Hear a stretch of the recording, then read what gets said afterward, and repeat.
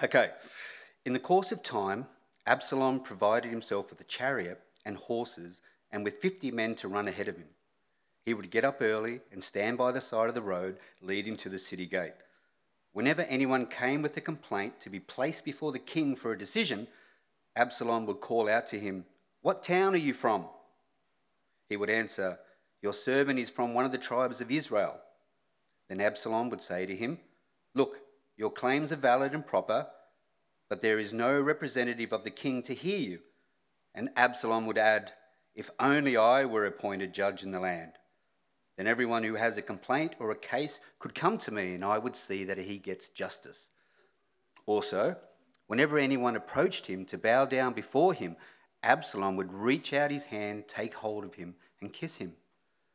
Absalom behaved in this way toward all the Israelites who came to the king asking for justice, and so he stole the hearts of the men of Israel. At the end of 4 years, Absalom said to the king, "Let me go to Hebron and fulfill a vow I made to the Lord. While your servant was living at Geshur in Aram, I made this vow: if the Lord takes me back to Jerusalem, I will worship the Lord in Hebron." The king said to him, "Go in peace." So he went to Hebron. Then Absalom sent secret messengers throughout the tribes of Israel to say, "As soon as you hear the sound of the trumpets, then say, 'Absalom is king in Hebron.'" 200 men from Jerusalem had accompanied Absalom. They had been invited as guests and went quite innocently, knowing nothing about the matter. While Absalom was offering sacrifices, he also sent for Ahithophel, the Gilonite, David's counselor, to come from Gilo, his hometown. And so the conspiracy gained strength, and Absalom's following kept on increasing. A messenger came and told David, "The hearts of the men of Israel are with Absalom." Then David said to all his officials who were with him in Jerusalem, "Come, we must flee, or none of us will escape from Absalom. We must leave immediately, or he will move quickly to overtake us and bring ruin upon us and put the city to the sword." The king's officials answered him, "Your servants are ready to do whatever our lord the king chooses." The king set out with his entire household following him, but he left 10 concubines to take care of the palace. So the king set out with all the people following him, and they halted at a place some distance away. All his men marched past him, along with all the Kerethites and the Pelethites, and all the 600 Gittites who had accompanied from Gath marched before the king. The king said to Ittai the Gittite, "Why should you come along with us? Go back and stay with King Absalom. You are a foreigner, an exile from your homeland. You came only yesterday, and today shall I make you wander about with us when I do not know where I'm going? Go back and take your countrymen. May kindness and faithfulness be with you." But Ittai replied to the king, "As surely as the Lord lives, and as my lord the king lives, wherever my lord the king may be, whether it means life or death, there will your servant be." David said to Ittai, "Go ahead, march on." So Ittai the Gittite marched on with all his men and the families that were with him. The whole countryside wept aloud as all the people passed by. The king also crossed the Kidron Valley, and all the people moved on toward the desert. Zadok was there too, and all the Levites who were with him were carrying the Ark of the Covenant of God. They set down the Ark of God, and Abiathar offered sacrifices until all the people had finished leaving the city. Then the king said to Zadok, "Take the Ark of God back into the city. If I find favor in the Lord's eyes, he will bring me back and let me see it and his dwelling place again. But if he says, 'I am not pleased with you,' then I am ready. Let him do to me whatever seems good to him." The king also said to Zadok the priest, "Aren't you a seer? Go back to the city in peace with your sons Ahimaaz and Jonathan, son of Abiathar. You and Abiathar take your 2 sons with you. I will wait at the fords in the desert until word comes from you to inform me." So Zadok and Abiathar took the Ark of God back to Jerusalem and stayed there. But David continued up the Mount of Olives, weeping as he went. His head was covered and he was barefoot. All the people with him covered their heads too, and were weeping as they went up. Now David had been told, Ahithophel is among the conspirators with Absalom. So David prayed, O Lord, turn Ahithophel's counsel into foolishness. When David arrived at the summit, where people used to worship God, Hushai the Arachite was there to meet him, his robe torn and dust on his head. David said to him, If you go with me, you will be a burden to me. But if you return to the city and say to Absalom, I will be your servant, O king. I was your father's servant in the past, but now I will be your servant. Then you can help me by frustrating Ahithophel's advice. Won't the priests Zadok and Abiathar be there with you? Tell them anything you hear in the king's palace. Their two sons, Ahimaaz, son of Zadok, and Jonathan, son of Abiathar, are there with them. Send them to me with anything you hear. So David's friend Hushai arrived at Jerusalem as Absalom was entering the city. Well done, Jason. Thank you, brother. Year 6 to 8 are heading off for their Bible teaching time. By the way, if you're new or visiting, I want to add my warm welcome to that of Bertie. I'm really glad you're here. My name is Ben. I have the great joy of pastoring our evening congregation and also opening the Word of God here regularly. Keep your Bibles open. 2 Samuel 15, I'll lead us in prayer and then we'll get stuck into it. Let's pray. Heavenly Father, we thank and praise you that you speak to us in your Word, the Bible. Please help us to concentrate, to set aside hindrances and distractions, that we will be built up into the likeness of our Lord and Saviour Jesus Christ. And it's in his name we pray. Amen. It was on a Friday, the 3rd of April in the year 33 AD, on a small hill just outside the northwestern boundary of then Roman-occupied Jerusalem, that 3 men suffered the horrible form of execution we know as crucifixion. The idea was that any non-Roman citizen who was found guilty of a crime that was deemed to challenge the authority or the legitimacy or the supremacy of Rome and its government would suffer a long, very public, very painful, very bloody, very humiliating death. Death to those who would dare defy Rome, and it was a very public statement. Of the 3 men crucified on that particular day, the one in the centre was, of course, Jesus of Nazareth, whose opponents had argued he claimed to be the king of the Jews, and therefore it kind of suggested he could be an insurrectionist, possibly the kind of person that would attempt a coup against the Romans. We don't know the names of the 2 victims that were placed either side of Jesus. Their names have been lost to history, but we do know some of the things that they said. One of them, we know, joined in with the crowd who hurled insults at Jesus. But the other, as he looked at Jesus, said something so radically astounding that it absolutely defies belief. It's one of those parts of the Bible that makes you realise no one would have made this stuff up. It actually had to have happened. He looked at Jesus and he said, Jesus, remember me when you come into your kingdom. Now, I know as Christians who are probably familiar with this, we kind of, oh yeah, whatever, but familiarity can make it difficult to realise just how astounding this thing was that this guy said to Jesus. Why on earth did that criminal think that a guy who's severely beaten and bloody and stark naked and humiliated and straining for breath and frankly about to die, why did he think that that guy was somehow soon to be enthroned as a king, that he would come into his kingdom? You think about it, you'd be hard-pressed to think of anyone in any situation who could actually be further from coming into their kingdom. How did that criminal, who had probably, to be economic with his words, the last few words he could have, how did he in that moment arrive at that astonishing conclusion that Jesus would yet come into his kingdom? Well, a significant part of the answer has to do with what God's going to teach us today from a series of events that took place around 1,000 years before Jesus, but that was written down ultimately for those who are now members of the kingdom that Jesus did most certainly establish. As we come to this next part of the story in 2 Samuel, we learn, first of all, of the betrayal of King David. To refresh your memory, or if you haven't been here in recent weeks, over the last couple of weeks we've seen on account of David's spectacular sins that strife and discord within his family have begun to set in and affect his reign. His eldest son, Amnon, has raped one of his daughters, Tamar. It's a horrible chapter.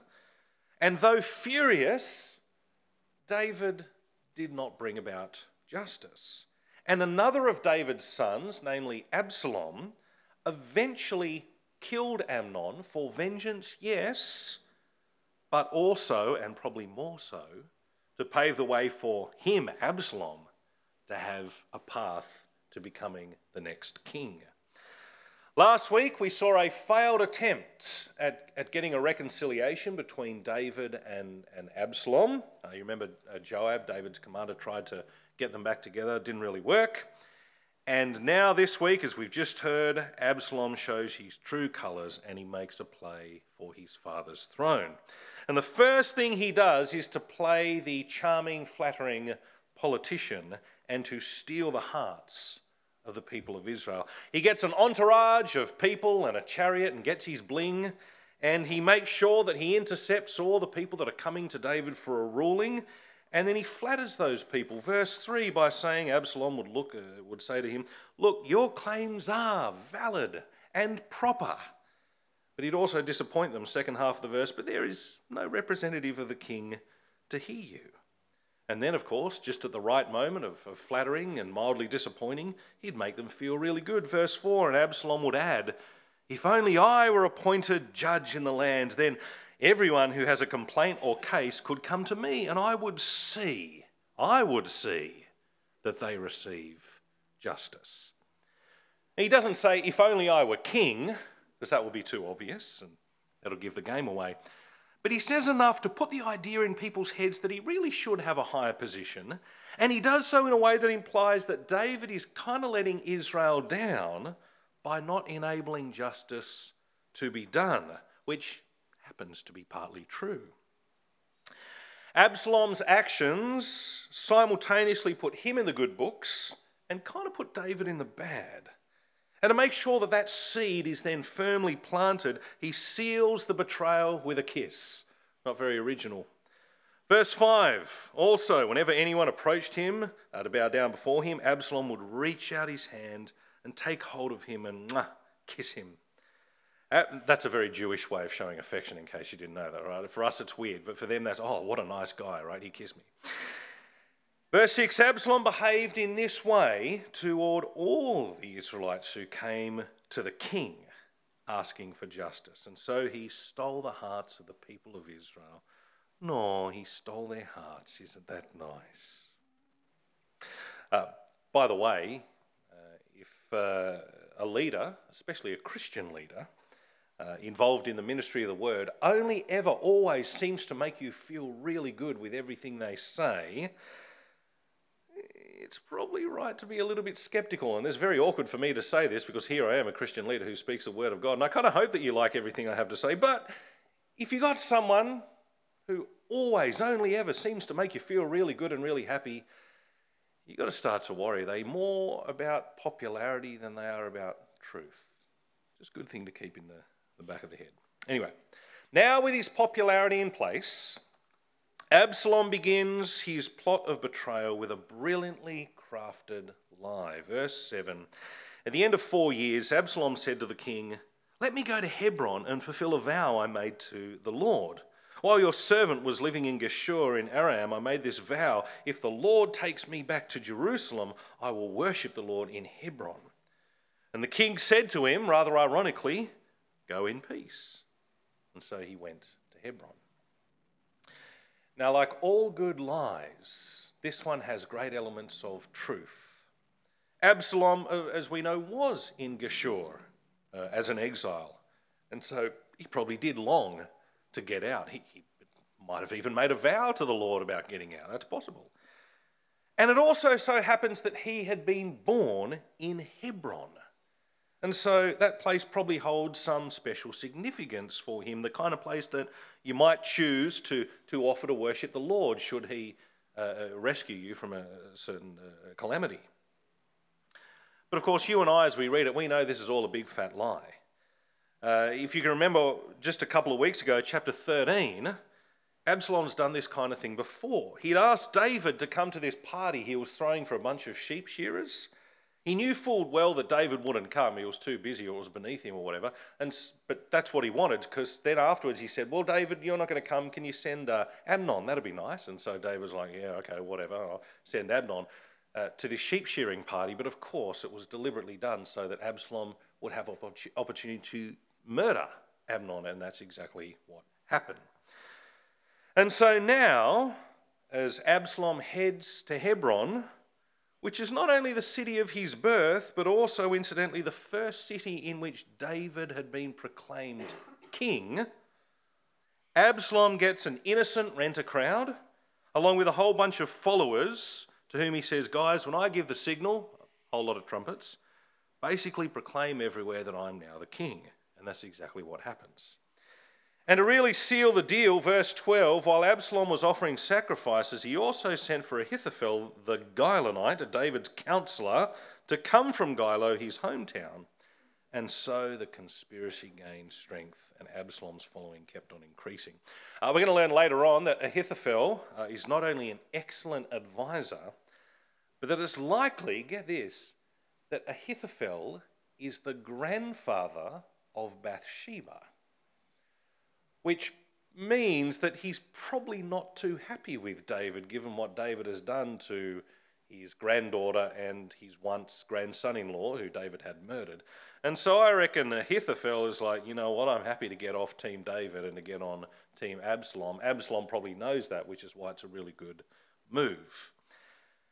And with that, Absalom's coup is set in motion, the betrayal has begun, and he is such a legitimate threat that David now knows he needs to run. And so the next thing we see after the betrayal of the king is really the departure of the king, point 2. David is convinced, and for good reason, that Absalom would probably kill his own father in order to become king. Verse 13, a messenger came and told David, the hearts of the people of Israel are with Absalom. Then David said to all his officials who were with him in Jerusalem, come, we must flee, or none of us will escape from Absalom. We must leave immediately, or he will move quickly to overtake us and bring ruin on us and put the city to the sword. And yes, that means death. Given what Absalom has done thus far, I reckon David's probably right. He's at least right to be cautious. His officials tell him that they're ready to do whatever he's going to choose to do, and so David decides to leave the palace and leave the city. And throughout the chapter, there's lots to emphasize how sad and how humiliating this departure really is. When we remember that David first entered Jerusalem, it was actually as a conquering king. People thought there's no way this guy's going to be able to take Jerusalem, and bang, he does it. And that's where he kind of has his kingship established, we're told, back in the beginning of 2 Samuel. And once we kind of remember that, well, it helps us appreciate how difficult it must have been for him now as he departs to then pause at the city limits and verse 18 to watch as all his men marched past him, along with all the Kerethites and the Pelethites and all 600 Gittites who had accompanied him from Gath. They all marched before the king. And to add to the sadness, verse 23, the whole countryside wept aloud as all the people passed by. And then again, the sadness gets even more compounded when we realise that for David, there's an element of symbolically, it's important I use that word, there's an element of him symbolically being parted from the presence of God. You might remember that the Ark of the Covenant, that special box, was the thing that kind of represents God's presence among his people in Israel. And we read in verse 25, then the king said to Zadok, one of the priests, take the Ark of God back into the city. If I find favour in the Lord's eyes, he will bring me back and let me see it and his dwelling place again. So David symbolically is being parted from the presence of God, and even more so, he's kind of forced to put himself in the hands of God, solely into the will of God. The next verse, 26, but if God says, I'm not pleased with you, then I am ready. Let him do to me whatever seems good to him. And so David's departure involves the symbolic leaving of God's presence and committing his life solely to the will of God. And if we're thinking that God has so ordained these events and these words about this departure so that it looks like it anticipates what Jesus would later endure, then I think we're absolutely right. In fact, in verse 30, we learn that David, in this sad departure, continued up the Mount of Olives, weeping as he went. His head was covered and he was barefoot. And yes, that's the same Mount of Olives that Jesus went to in sorrow and anguish on account of the fact that the wheels for his own demise had recently been set in motion. Jesus would put his life in the hands of his heavenly Father, and in his case would find himself forsaken by God. And I hope you know that the reason for that was to pay for the sin that's in your heart and mine, the sin that makes you and I every bit as guilty as David and as Absalom. But apart from the sadness during the king's departure, there's something else that the writer really wants to highlight for us during this Exodus. Put simply, it's that even foreigners who have no significant attachment to Israel's king end up following David, even as he leaves behind his place of power and authority. We see this in that little incident involving the guy who, in my humble opinion, has one of the coolest names in the Bible, Ittai the Gittite. And by the way, a direct application of the word of God is someone here needs to start a punk rock band just so they can call it Ittai the Gittite. Please do that, won't you? Insight into the juvenile mind of Ben, I kind of like to think that when he was really naughty as a kid and his mum was angry at him, she just called him It the Git. Once you've heard it, you'll never unhear it or unthink it. Anyway, verse 19, the king said to Ittai the Gittite, why should you come along with us? Go back and stay with King Absalom. You're a foreigner, an exile from your own homeland. You came only yesterday. Hyperbole, he'd been there a while, but you came only yesterday. And today shall I make you wander about with us when I do not know where I'm going? Go back and take your people with you. May the Lord show you kindness and faithfulness. Basically, Ittai is the leader, the representative of a bunch of foreigners who probably served as part of David's royal palace guard, possibly because as foreigners they wouldn't have much of a stake in the political interests of Israel, good kind of people to have around you. They were under no obligation to serve David as king, and especially as he's now dethroned and going into exile. And so David said to them, hey fellas, no hard feelings if you guys want to go and serve the new king. This isn't, not your monkeys, not your circus kind of thing. Verse 21, but Ittai replied to the king, as surely as the Lord lives, and as my lord the king lives, wherever my lord the king may be, whether it means life or death, there your servant will be. So David said to Ittai, go ahead, march on. By the way, if you happen to be familiar with the book of Ruth, beautiful book in the Old Testament, if you're familiar with the book of Ruth, you might notice that the way Ittai sticks with David as David endures hardship sounds kind of similar to the way that, remember, Ruth stuck with Naomi, even though she was enduring literally bitterness, she called it.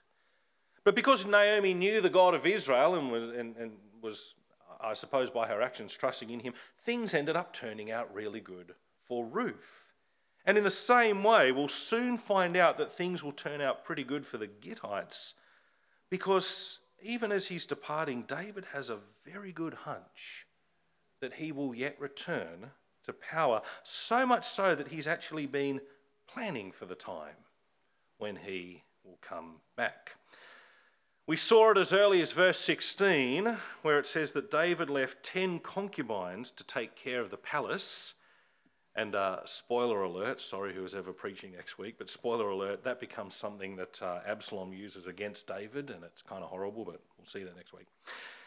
But more than that, David organises for a number of informants to feign loyalty to Absalom, whilst all the while working for him. Those informers include the priests, the people responsible for handling the Ark of the Covenant of God, and therefore those you'd associate with those who kind of uphold and even reflect the will of God. And so from verse 27, the king also said to Zadok the priest, "Do you understand?" He's just told him before this to go back, but he's telling him again, but he's now saying, "Do you understand?" Oh, there's a bit more to this deal, Zadok. "Go back to the city with my blessing. Take your son Ahimaaz with you, and also Abiathar's son Jonathan. You and Abiathar return with your 2 sons. I will wait at the fords in the wilderness until word comes from you to inform me." So he's got informants, putting them in place. Another of David's informants, who will feign loyalty to Absalom, will also be charged with the task of frustrating the advice of Absalom's new advisor, Ahithophel. His name was Hushai, and David says to Hushai, "Return to the city and say to Absalom, 'Your Majesty, I will be your servant. I was your father's servant in the past, but now I will be your servant. Then you can help me,' says David, 'by frustrating Ahithophel's advice.'" And if you want to cheat and read ahead, this guy does a brilliant job of his task, by the way. Anyway, you put this all together, and you see that David has left concubines to look after his palace, that he's left the Ark of the Covenant in Jerusalem, to which he hopes to return, and he has set informants in place to keep him up to date on what's going on, and he has infiltrated Absalom's ranks with the purpose of seeing him fail. Although David departs humiliated and into the hands of God, he yet suspects that he will return in power. Perhaps David knew, perhaps he'd been told by someone what Hannah the prophet, remember Hannah all the way back from the beginning of 1 Samuel? What she had prophesied when she said, "It is not by strength that one prevails. Those who oppose the Lord will be broken. The Most High will thunder from heaven. The Lord will judge the ends of the earth. He will give strength to his king and exalt the horn," that is the power or the strength, "of his anointed," which David is.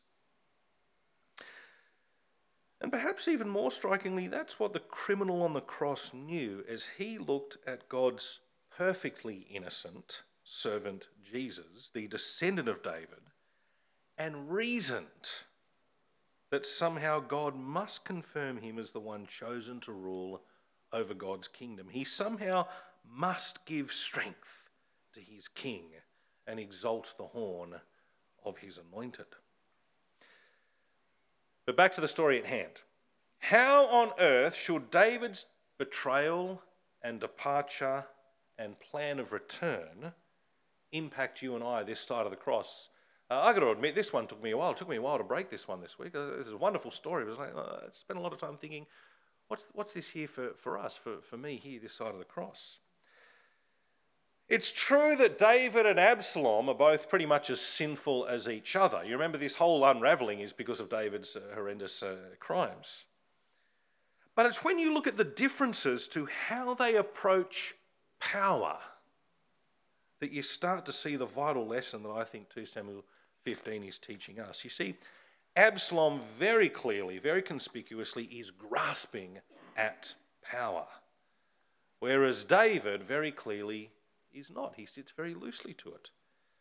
Absalom, in all likelihood, and according to David, would probably kill his father if it meant he would become more powerful. David, flawed as he is, was not so tied to his position that he couldn't up and leave and place himself into the hands of God.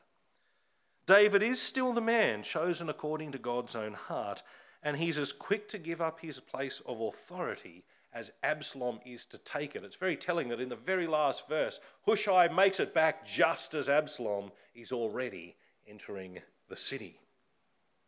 And it's in this way that David prefigures God's ultimate chosen king, Jesus, in that whilst Absalom would kill in order to grasp at what he thought was his rightful place, Jesus would give up his rightful place of power in order to be killed.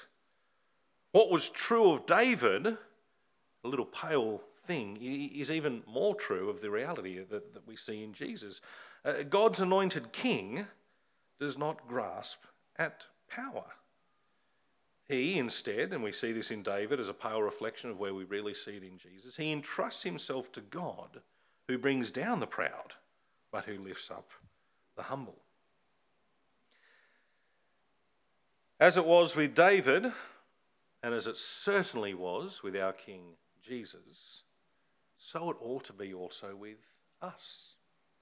It's those who humble themselves that God will lift up. The king we now follow would not grasp at power, but would entrust himself to God, even when it included death and God-forsakenness. In his case, he has now been raised up and vindicated, and given the name that is above every name. The reality is that it's only a matter of time till every knee on earth and heaven and earth will bow and confess that Jesus Christ is Lord.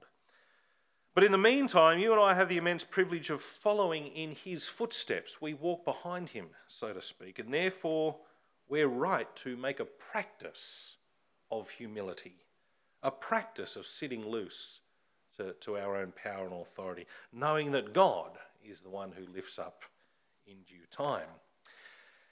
And in the famous words of C.S. Lewis that I've personally come to appreciate more and more over time, humility is not thinking less of yourself, it's thinking of yourself less. It's a worthy quote to know and memorise this one because it's profound and true. And the more you realise that God is into doing what's sufficient and necessary for you, the less you need to look to yourself and your own resources and abilities. A really good way to train in humility is just to keep thinking about what it meant for Jesus to serve you and to serve me. I know we are servants of Jesus, and that's an honour and a privilege, but we are far more served by him than we serve him. The Son of Man came to serve and give his life as a ransom for many. How did it feel for Jesus to become incarnate, to live in obedience to his heavenly Father and die a criminal's death very unfairly on a cross? And how did he feel doing that in the full knowledge that he'd be calling you personally into his kingdom? By the way, if it happens to be the case that you're here this morning and you're not yet a follower of Jesus, you're not yet a Christian, one of the biggest barriers to becoming a Christian is actually not a lack of information. You stick around this church for 3-4 weeks, you will know enough to become a follower of Jesus. That's not the barrier. The barrier is the fact that there's basically no way of entering God's kingdom without taking a serious hit to your pride. There's kind of no easy way around this. You need to realise that Jesus so graciously meets your deepest need of forgiveness and reconciliation to God that to embrace that must mean losing your sense of self-sufficiency. I remember personally, I went through this myself. I was 19 when I became a follower of Jesus. And I remember that I knew that saying yes to God also had to mean admitting that I'd been wrong for a long time. I knew what my non-Christian friends and my family would think about me making that decision. And that's just got to hurt. But if ever there's been a case of no pain, no gain, it would be humbly turning back to God and making Jesus Christ your Lord and Saviour. Do it today because tomorrow might be too late.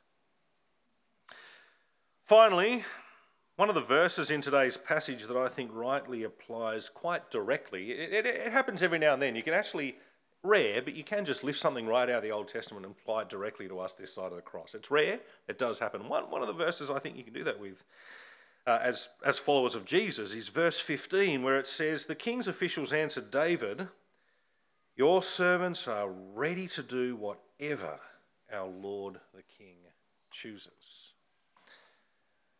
Their past experience had taught them that King David was worth following. They had been blessed under the flawed leadership of God's King David. And so even though the going was about to get really tough, they reasoned that, well, it made sense to continue trusting and serving him.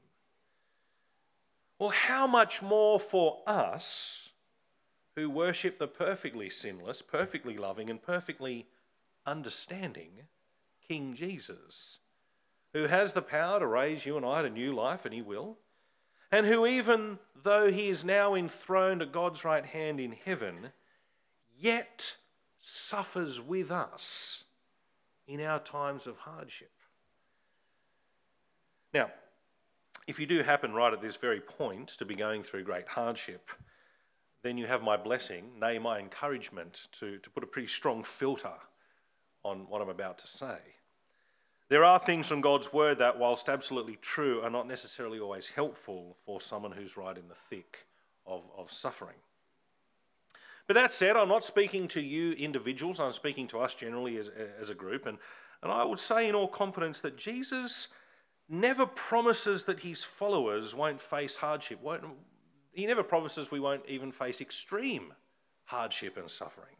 As a matter of fact, for most Christians, it's normal to suffer in all sorts of ways as we follow the one who was familiar with suffering. But it's equally true that Jesus is no less close to us as we suffer, and that whilst part of what makes suffering really bad is that you often won't know the reason for it. Whilst that is true, that you often won't know the reason for it, we do know the God who knows the reason. That's always the case with Christians. Often the thing that makes suffering really suck is that often you won't know the reason, but you can know the God who knows the reason. And we are right. We are absolutely right to hold firm to Christ. We are right to remain obedient to Christ, to serve him even when the places he chooses for us to go involve great hardship. Jesus, to put it simply, does not have fair weather followers. It's one of the reasons why mature Christians will gather week in, week out. We don't just sort of drift in and out of church because it doesn't matter if it's hard or it's easy. We're going to fellowship around the Word of God because we're the kind of people who are not fair weather followers. But it's a really good thing that Jesus does not have fair weather followers, because those who follow him through thick and thin are those who, albeit in the future, will celebrate that they did. For they will be vindicated as he is, as David was, as Jesus is, and as we will be. Let me conclude in prayer. Heavenly Father, we thank and praise you for your Son, our Saviour, the Lord Jesus Christ. We thank you that you teach us about him through your servant David and through his being dethroned and yet returning, as we'll see later, in power. May we be like the servants of David who would follow him wherever he chooses to go. May you enable us to follow Jesus wherever Jesus will take us.